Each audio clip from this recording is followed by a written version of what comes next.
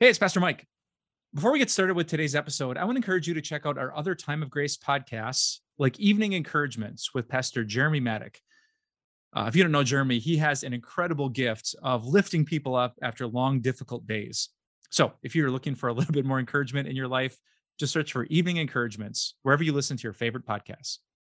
And now on to today's episode. Is your list diverse enough that you are not just getting convenient half-truths, but the whole truth that will challenge you and comfort you, that will sharpen you and speak grace to you? If we're going to be a different, sanctified kind of people, then we can't pick and choose. We need to speak the whole truth to each other.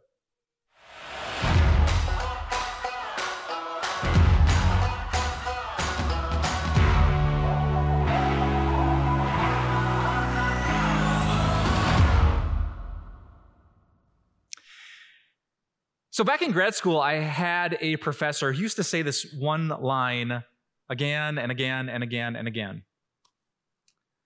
The line that he wanted to plant very deeply into every one of his students' hearts was this: you are what you read.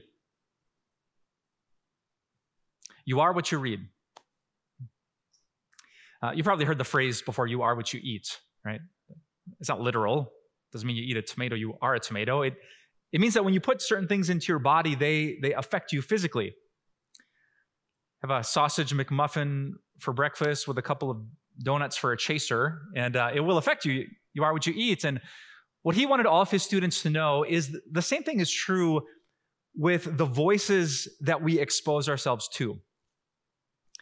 If you read this kind of book long enough, you might not agree with all of it, but eventually it will seep into your soul and it will affect you. Right? If you did some quick math on all the minutes, if you think about the cable news network you watch the most, the daily podcast that pops into your feed, the friends that you listen to, the professors that you're in their class every day, whether you love it, hate it, agree with it, disagree with it, whose voice do you hear the most?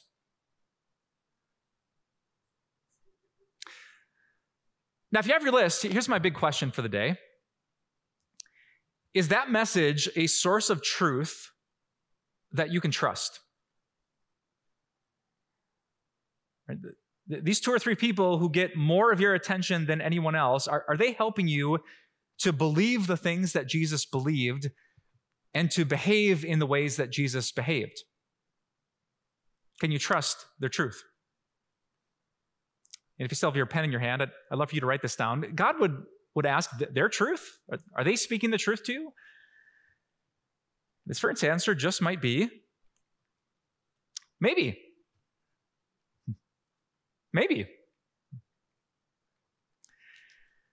It might sound very spiritual to, think, if it's just me and my Bible, me and God, people can lie, people can deceive you, people can lead you astray, but if it's just me and God doing life together, I'm going to get as close as possible to the truth. But God would say to that,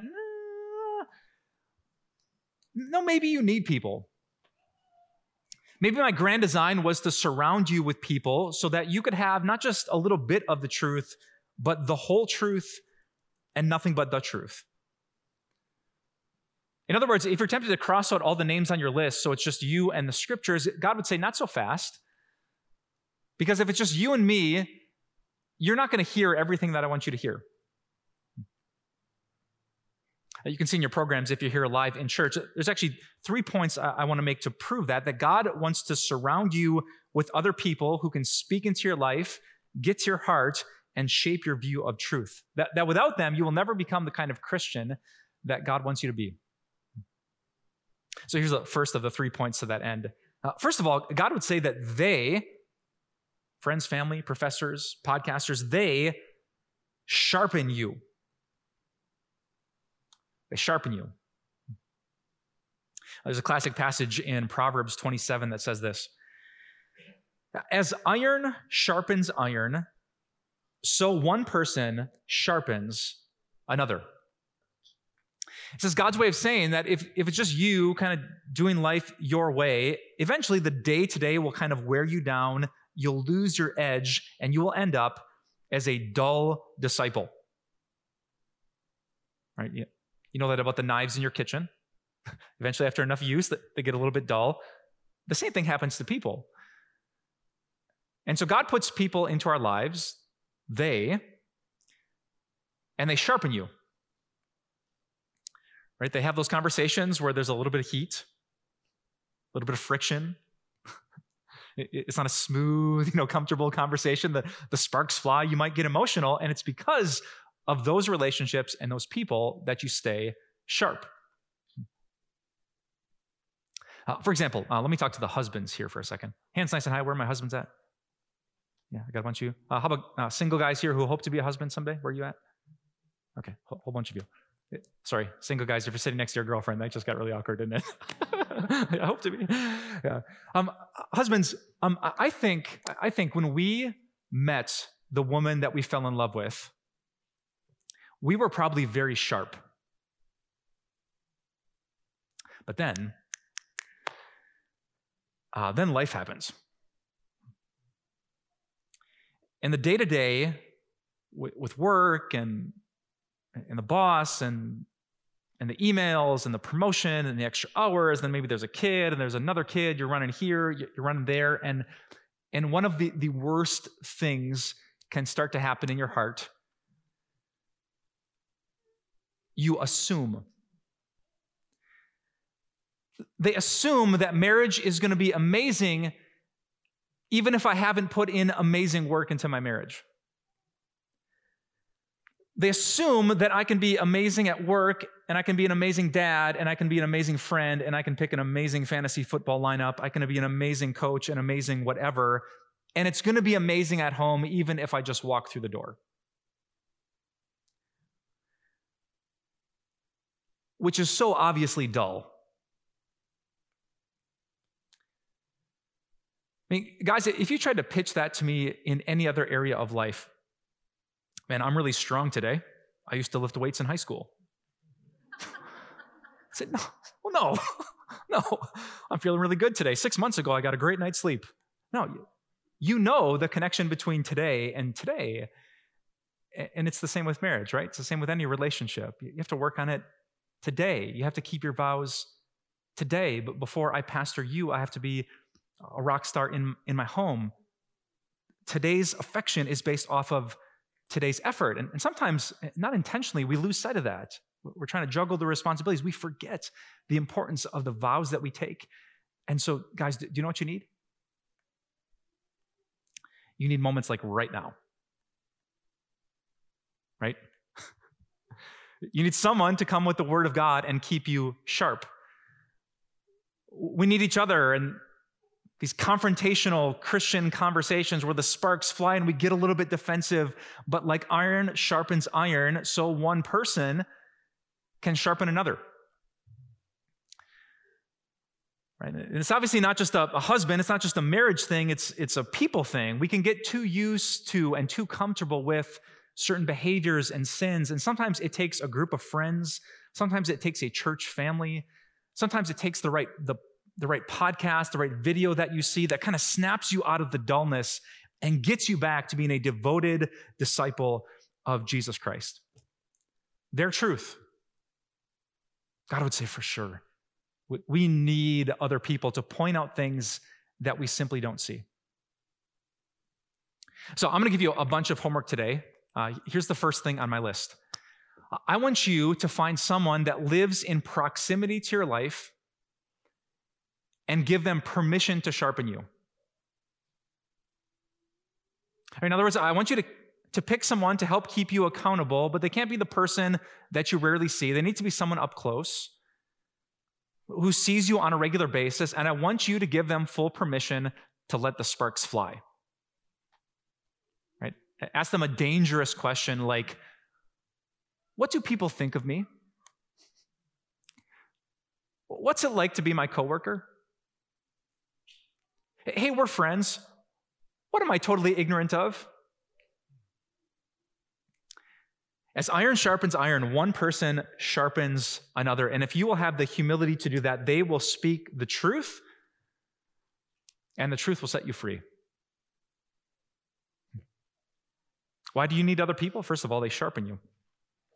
Number two, if you're taking notes, they also comfort you. Jesus' half-brother James said this in James 5:16. Therefore, confess your sins to each other and pray for each other so that you may be healed. So here's my homework for you. Today, I want all of you to preach the gospel to another Christian. Yes, sometimes Christians think, I should share the gospel with my non-Christian friends. I should tell them that Jesus lived and he died and he rose for the forgiveness of sins. And yes, that is a great thing to do, but do you know who else needs the gospel? People who already believe it. And they lose sight of it and they forget it. So as long as I'm giving you tons of homework, I want you to ask someone to confront you, sharpen you, and then I want you to preach the gospel at someone who needs it. Maybe think of someone who really messed up in the past 6 months. Someone whose relationship fell apart, someone who cheated on their spouse, someone who relapsed. I want you to find them as quickly as possible and just preach at them. Don't suggest, don't offer your opinion. You come with the authority of God because he's given it to you. All authority in heaven and on earth has been given to me, Jesus said. And so he sent his friends and said, go, make disciples, preach the good news to all creation.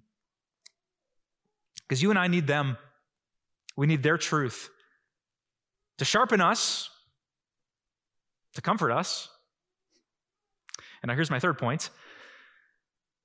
Because they might be the only ones in the room who see you. They see you.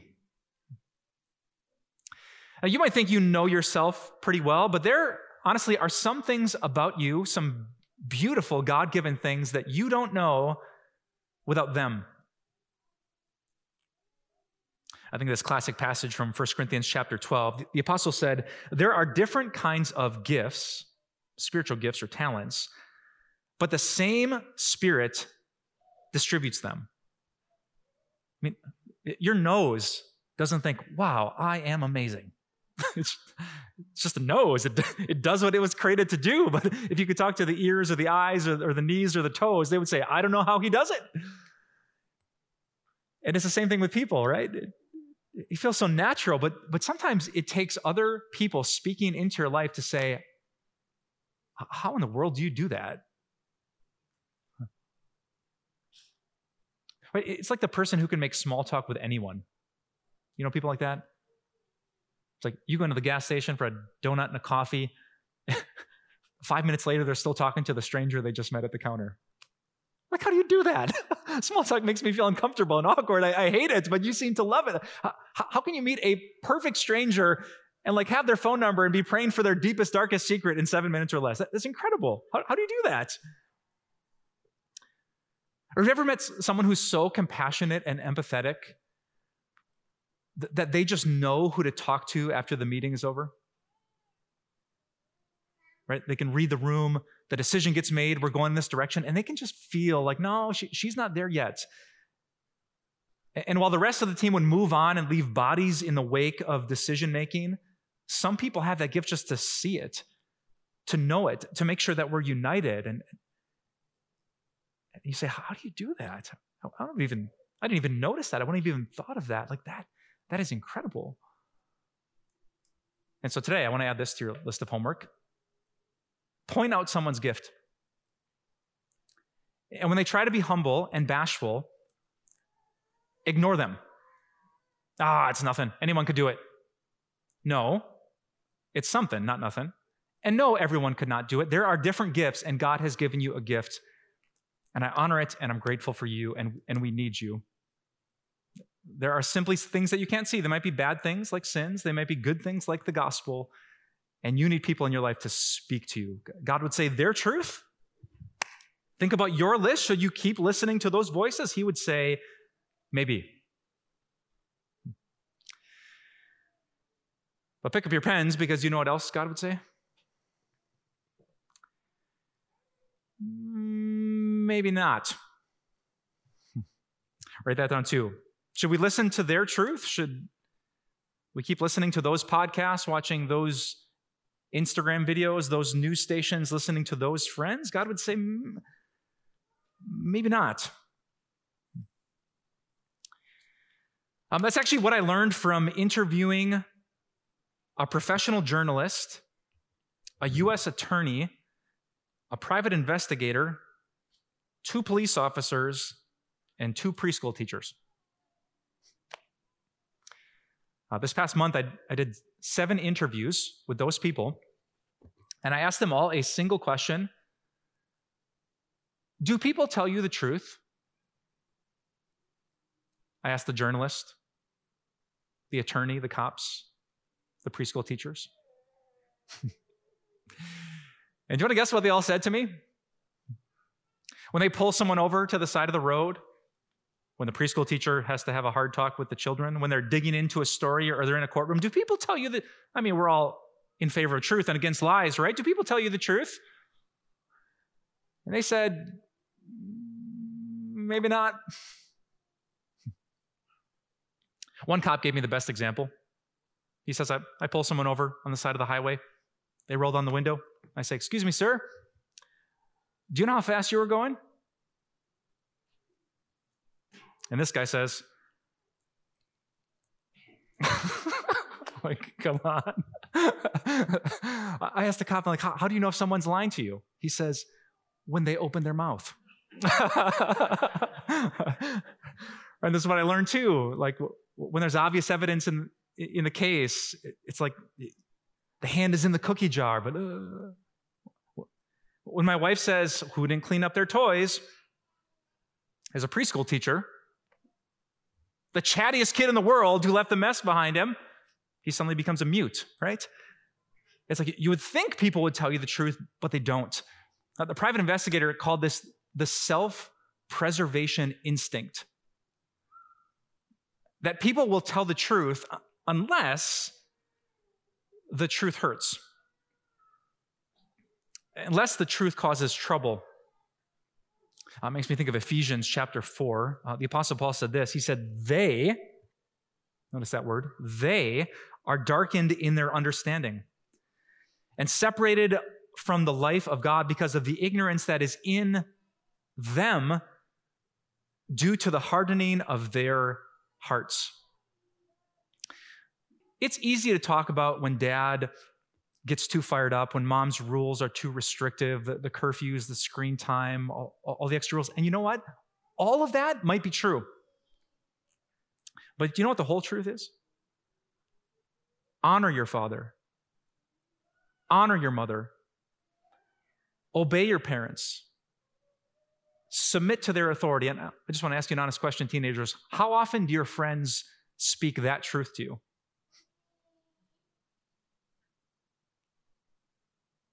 Parents, how often do we speak the truth to each other? We get together, we vent, we're exhausted, it happens. The kids are crazy, you're raising little ones, you're changing diapers, you're running all over, then there's teenagers, whole other stage, whole other challenges. And you know, sometimes we speak the truth of what's happening and the dishonor, the disrespect, the difficulty of it.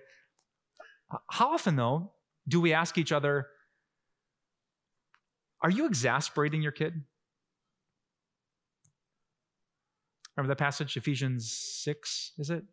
Verses 4 and 5. Parents, do not exasperate your children. Are your rules a bit too strict, a bit too much? Do we ever ask each other that? And the answer is probably no. We speak some of the truth, but not the whole truth. If you're watching at home and you're not really a church person, or you just caught this message on TV and like you don't have a pastor, you don't have a place, because you know what, sometimes the church is about money, and sometimes church people are hypocrites, and sometimes they have an agenda, and sometimes they're not really good people. And you know what? That might be absolutely true. But is it the whole truth? You know, the Jesus who knew that, the Bible that says, let's not give up meeting together, the New Testament that constantly speaks of community and authority and shepherds and pastors and the body of Christ? Do you and your non-church going friends speak the whole truth? And church people, do we? Yeah, it's easy to be frustrated with the weekend sports schedules and our kids and grandkids who don't come to church anymore. But do we ever ask ourselves the question, are we a church that smells like Jesus? You see it, right? I think it's super quiet right now because I'm not making stuff up. When a bunch of women get together, or men, or pastors, or teenagers, or parents, or Republicans, or Democrats, it's so easy to speak half the truth because half the truth keeps us comfortable. But friends, Jesus was not half the truth. He was the way, the truth, and the life. And so I need you to think very critically about the list that you wrote down a few minutes ago.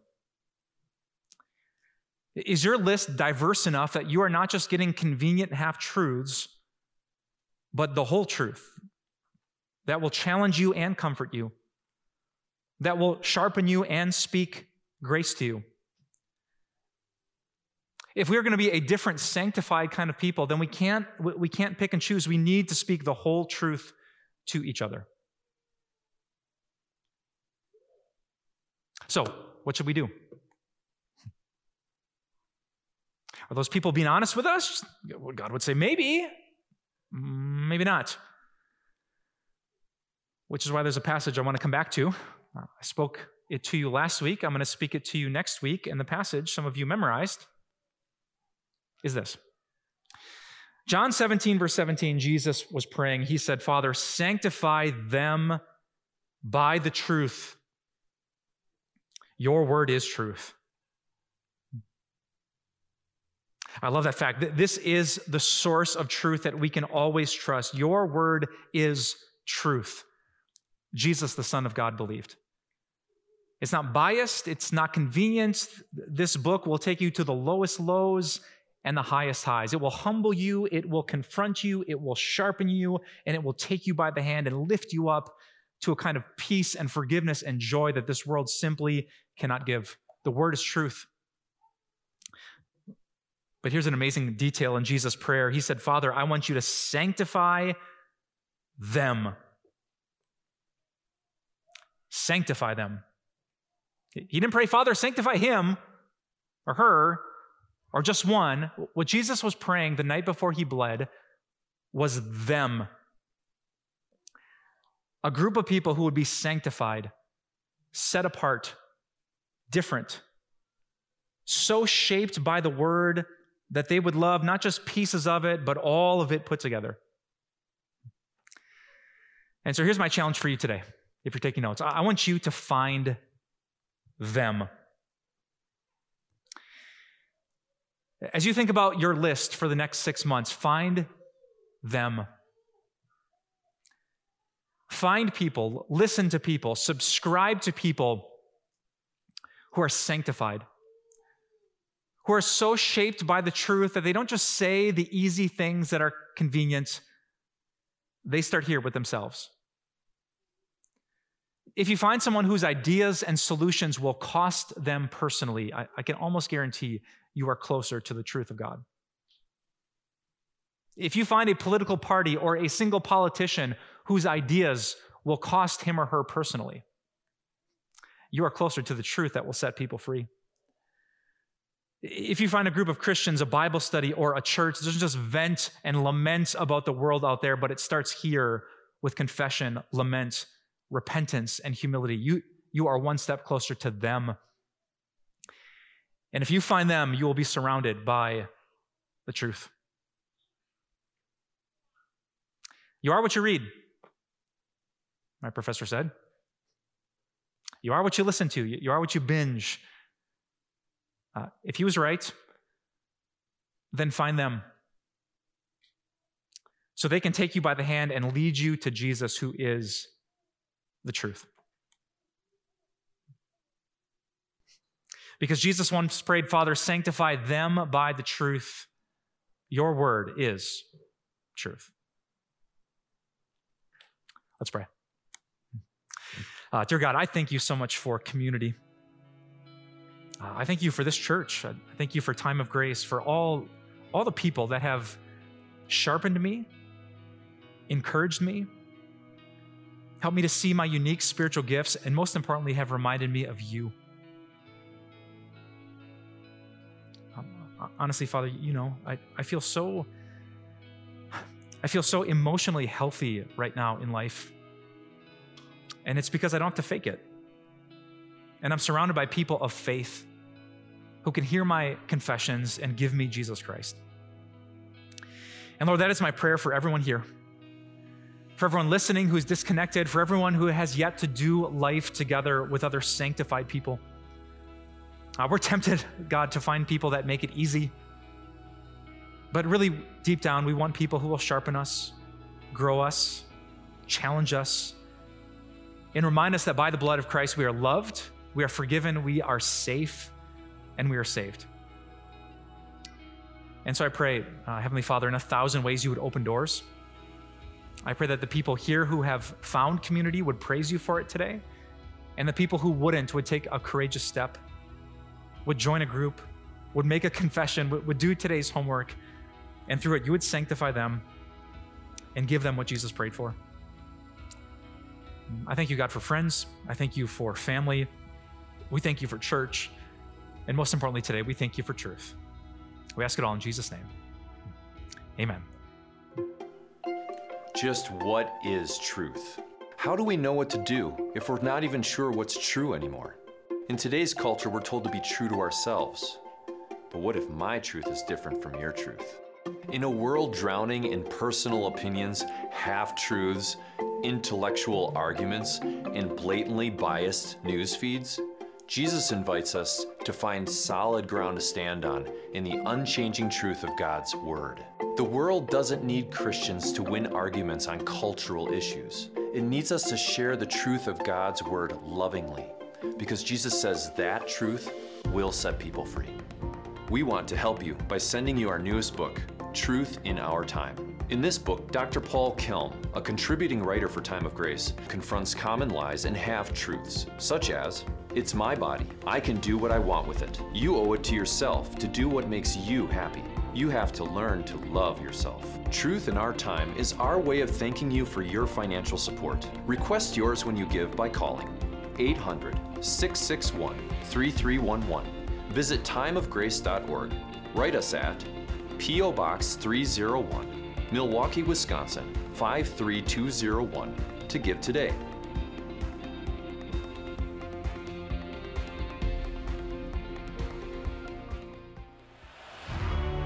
Time of Grace doesn't end here. Visit timeofgrace.org and explore encouraging resources, or sign up for a daily email and have everything delivered right to your inbox, like our Grace Moments devotions, Grace Talks devotional videos, blog, and podcasts. Follow us on social media, where you'll find a supportive Christian community. If you need prayer, give us a call and let us know what's on your heart. Thank you so much for your support. See you next week on Time of Grace.